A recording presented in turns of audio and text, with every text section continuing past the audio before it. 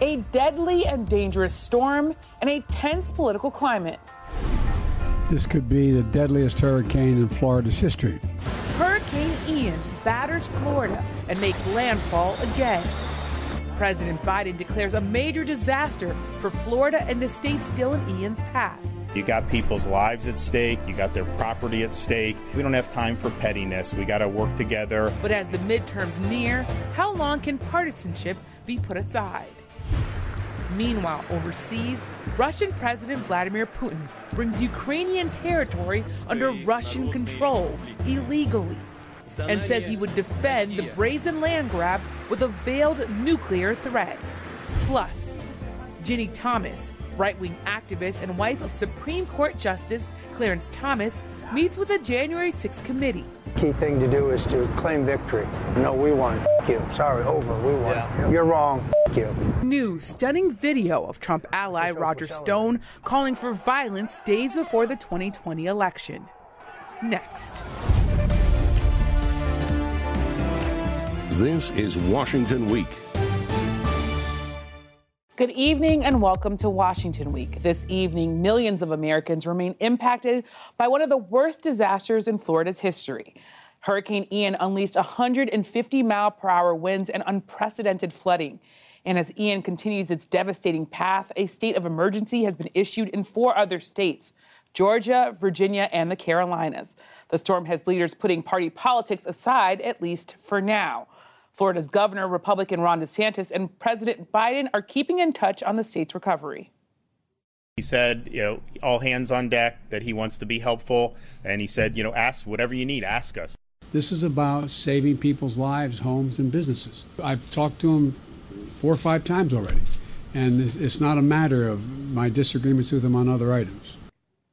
But with the midterm elections less than 6 weeks away, political television ads continue to air in Florida.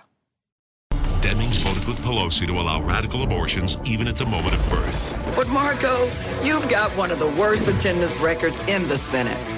He's been very strong on safety. He's been very strong on law and order. Maybe it's time you had a governor focused on you. But Ron DeSantis is dividing Florida. Joining me tonight in studio, all 4 of them, to discuss this and more, Yasmin Abutaleb, White House reporter for The Washington Post; David Sanger, White House and national security correspondent for The New York Times; Ryan Riley, justice reporter for NBC News; and Eugene Daniels, White House correspondent and co-author of Politico Playbook. And some breaking news for Eugene. From 2024 to 2025, he will be the president of the White House Correspondents Association. So congratulations so much, Eugene. And since you're president now, of course, we're going to start with you because why not? Only fair. It's only fair. So, of course, Hurricane Ian has forced President Biden and Ron DeSantis, 2 people who have criticized each other, to work together. Tell me what your reporting has revealed about their efforts to try to actually respond to this hurricane, but also the political calculations here. Yeah, because one thing that is really important to President Biden is to make sure he is seen as a president for all people. We've heard him say that since he was running for the presidency. And so being able to put aside their kind of petty differences or the big differences that they have between each other and the knife throwing that has been happening for months and months and will continue at some point, putting that aside is what, every aide talks about when you ask them how the president feels about what's going on right now. And I will say, that will go away at some point, right? President Biden at some point is probably going to go to Florida. He's probably going to have to talk to and be seen with the governor. And will we get a moment like in 2012 when President Obama kind of hugged Chris Christie, and a lot of people looked at that as, this was the hug that launched a re-election campaign or cemented President Obama's re-election? Probably not. But they do need to be seen as doing that. And I think from the American people, it's good to see that politicians can put aside the nastiness at some point. What about the political risk here for Ron DeSantis? What do you think he risks in being seen as possibly too friendly with President Biden? This is what happened with Chris Christie, right? One of the things that people criticized him for, something that Mitt Romney was a little upset with Chris Christie about, is you have to walk this line of thanking them for the money and the resources, but also still making it clear that you don't like them. It's an odd place to be as a governor, but that is something that he's going to have to do. So far, and you saw saw him say it, that this isn't a time for pettiness. This is a time for people's lives, and livelihood are at stake. And that's probably going to continue. That's the best way to handle these types of situations. And David, talking about sort of odd places to be and sort of odd places to find yourself, we have to point out that as a freshman congressman in 2013, Republican Ron DeSantis, he opposed aid for victims of Hurricane Sandy. He's now in a position where he's had to reverse the idea of aid for places that are hit by hurricanes. What do you make of this change in stance from the governor? Well, all politics are local. And it sounds like there was a time for pettiness, and it was 2013, right? You'll remember that Hurricane Sandy came up right through New York, right up through the New England states. It was pretty devastating all the way around, and you didn't hear the same kind of we all need to work together. You heard they should, terribly sorry that happened, but not a use for federal funds. So I think in some ways this plays to Biden and the sort of bipartisan look, because if he does show up down in Florida, and I'm sure he will, and the two of them are together, it's going to be pretty clear that one of them is doing this despite the differences, and that DeSantis sort of stands out here. And Yasmeen, we play the political ads.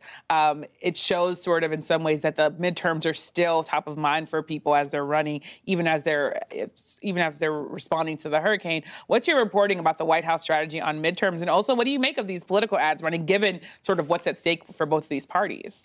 I mean, I think, we're 5 or 6 weeks out from the midterms, which is probably why the ads are still running in Florida. And Florida has a number of very, very tight, closely watched races, not least of which is Governor Ron DeSantis, who, everyone thinks is perhaps using this to launch a potential 2024 presidential bid. In terms of the White House, we've seen that President Biden become much more aggressive in his messaging over the last couple of weeks. He sort of came in saying, we can't attack Republicans too harshly because that'll alienate people. But you've seen him say, okay, well, the time has passed for that. And he tries to make this distinction between MAGA Republicans and the Republicans he says he can work with. Of course, you have members of the GOP saying, well, Biden is calling us all fascists now. But he has become much more aggressive in his messaging. So you've seen the president use political events to hammer home this message of MAGA Republicans pose a threat to democracy, a threat to rights like abortion, and then to use his sort of more standard presidential events to tout the infrastructure law or the Inflation Reduction Act. But he has become much more aggressive, and you've seen a number of Democrats across the country adopt his messaging. And speaking of aggressive messaging, Ryan, law and order, crime, that was part of the political ads. You told our reporters the GOP is possibly trying to have it both ways. Tell us a little bit about the politics of this. I know your beat obviously has to deal with crime and national security.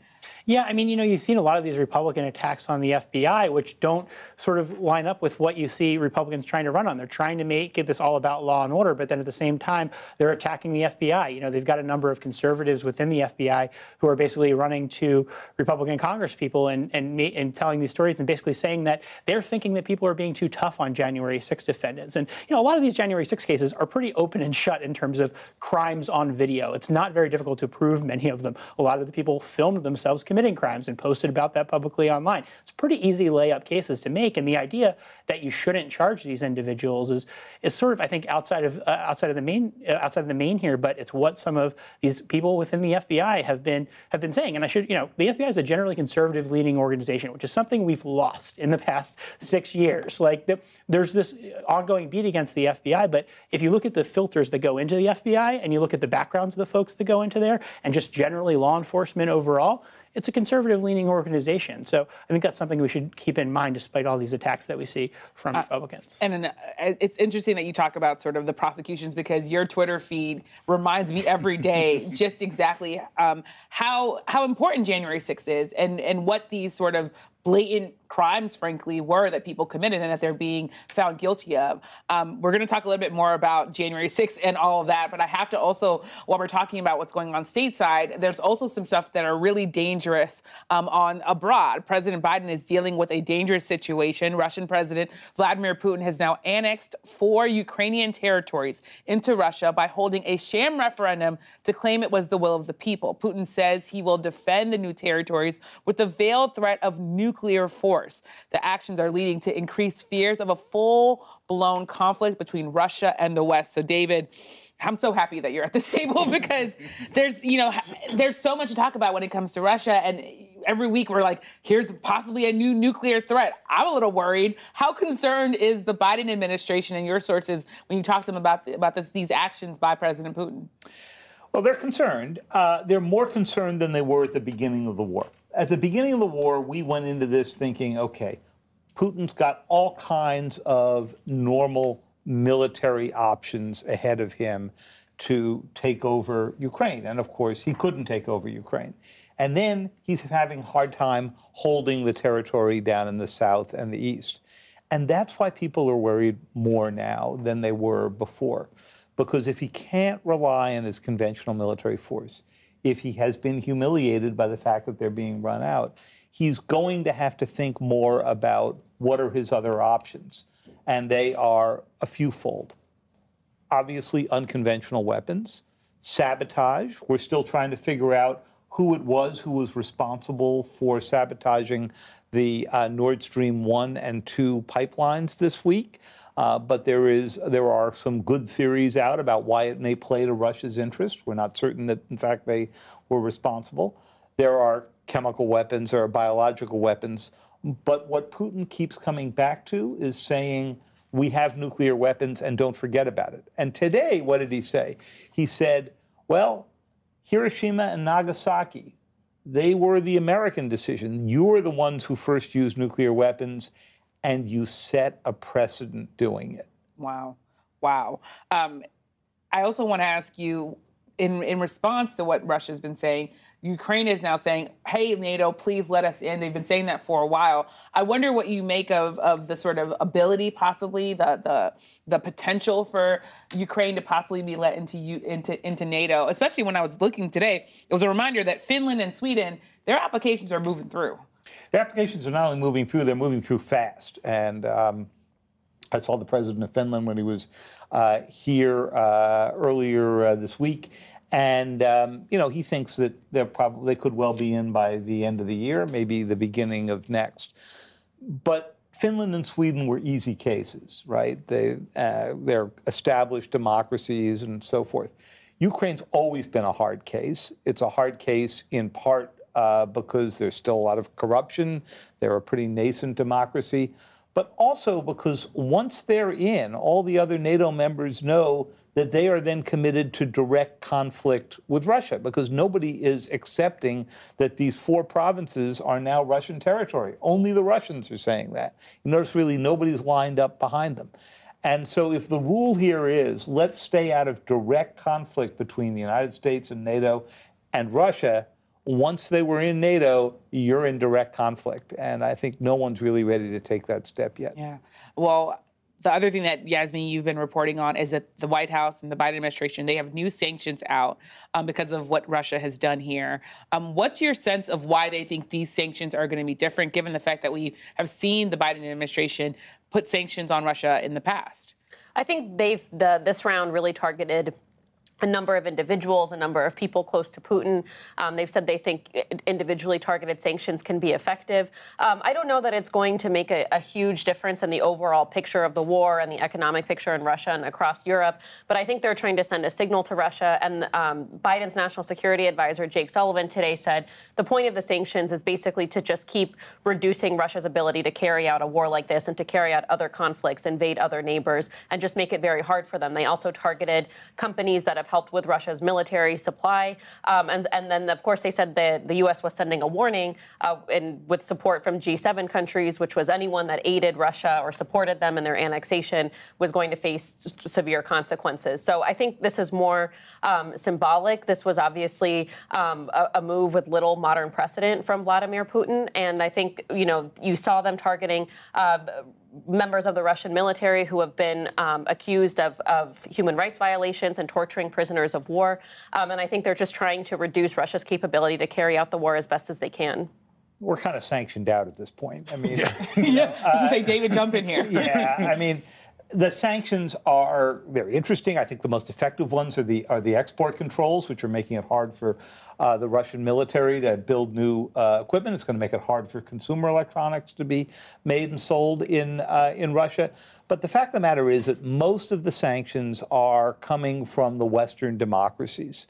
China, India, many other nations, Southeast Asia, they're really sort of hanging out on the sidelines. And if you're really going to isolate Russia, it's got to be everyone in. Yeah.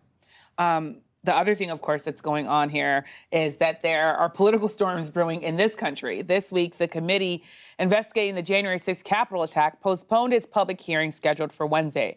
But on Thursday, Ginny Thomas, a right-wing activist and the wife of Supreme Court Justice Clarence Thomas, testified before the committee behind closed doors for more than 4 hours. She was asked to meet with the committee about her multiple conversations with White House aides, Trump allies, and state Republican election officials in support of overturning the 2020 election results.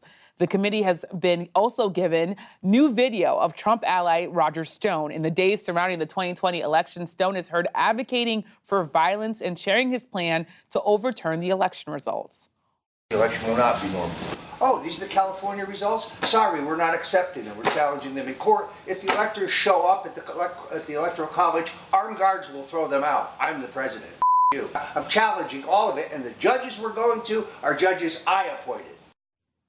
So, Ryan, clearly you're at the table for this entire section. I want to start with Ginny Thomas, because Benny Thompson has said that she told the committee, we know very few details of what she told the committee, but he made clear that she still believes the 2020 election was stolen. What more do we know about what she said, and what's the significance of the fact that she's even still saying that? Yeah, I know. I think that this is one of those cases where the DOJ and the congressional investigation sort of depart in some ways, because there's not enough evidence right now for you to really run a criminal investigation necessarily against Ginny Thomas. And I would say, if they were going to go that route, if they were going to, potentially pursue something along those lines, if you're going after the wife of a Supreme Court justice, you're going to want to dot your I's, cross your T's, double check your math, so on and so forth, before you would go down that line. I think that this is, because of her position, is really why she's come into focus by the committee here. She has the ear of one of the Supreme Court justices. What were they talking about? What they've claimed is that there's sort of a wall in their relationship, that they don't talk about any of these things. But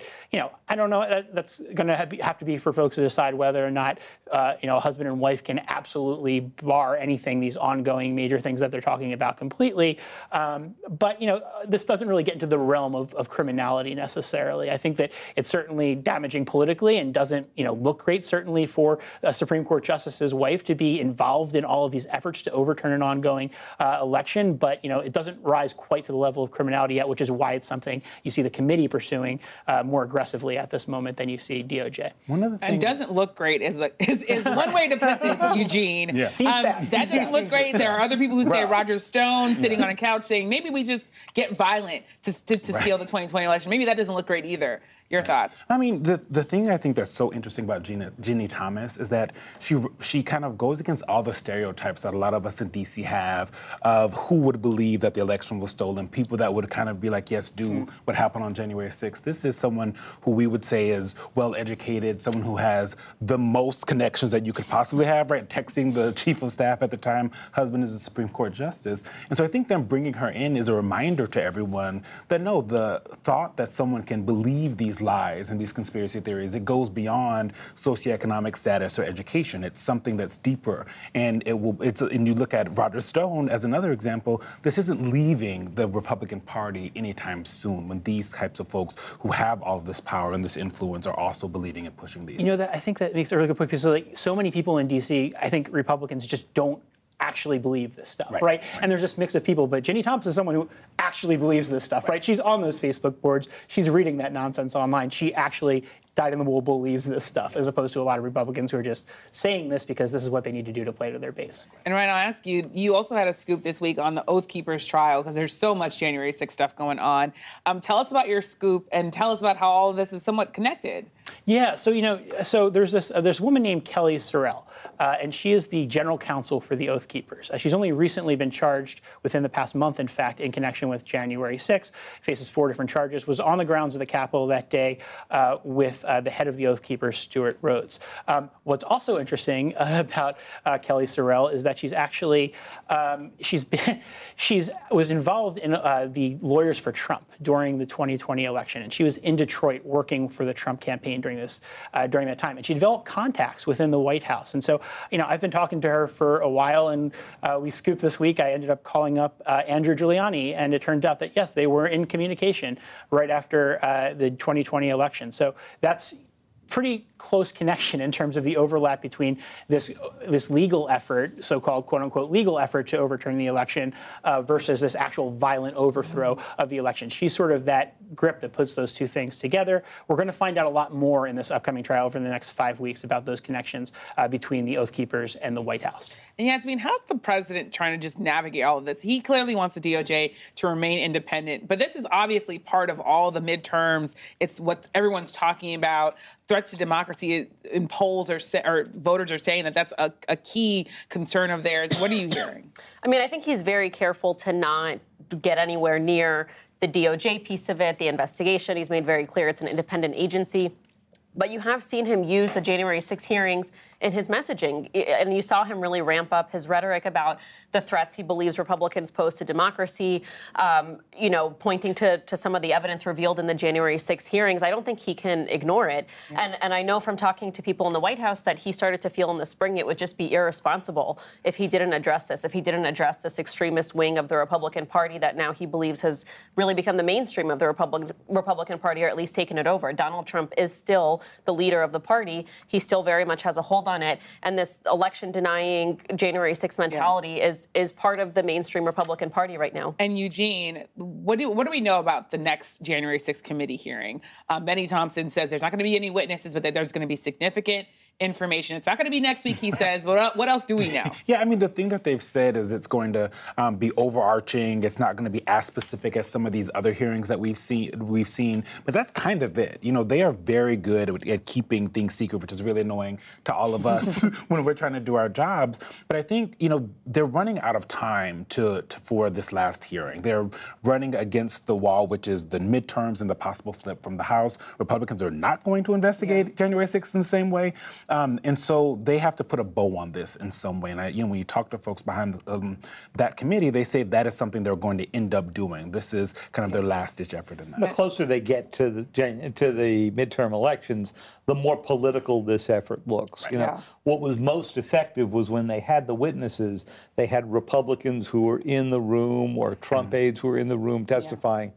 Yeah. That was pretty effective. Not having them there is a harder trick. And Ryan, last question to you, which is, there's obviously all this back and forth with the classified docs. That is still moving through. What's the latest there? Sure. Actually, just tonight, DOJ has asked the appeals court to expedite their appeal of this because the Trump-appointed judge, Eileen Cannon, has really sort of given everything that Trump has wanted and then more in terms of of how this investigation is handled. Even though Donald Trump asked for the special master, she gave him the special master. Donald Trump said, hey, I'd like these two people to be one of these two people to be special master. She gave it to him. Then when that special master actually tried to do his job and tries to hold Donald Trump's feet to the fire potentially, when he's making all of these out-of-court statements about, FBI planning evidence at Mar-a-Lago potentially, and all the judge asked to do was say, okay, is this list accurate?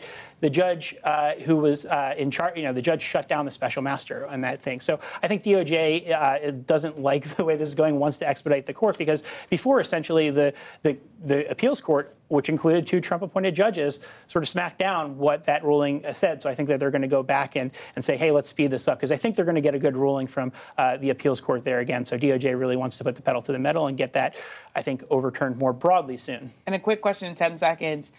Is this backfiring? Is the special master backfiring on Trump? Yes, absolutely. If the special master is allowed to do their job, it will backfire on Trump. Okay. Well, Ryan, with that quick answer, it was so nice to have you all around the table. I'm so happy to be here with all of our friends and all of our guests. So thank you for coming here. Thank you for sharing your reporting. And don't forget, all of you at home, to watch PBS News Weekend on Saturday. Anchor Jeff Bennett gets the latest on Hurricane Ian and the recovery from the storm.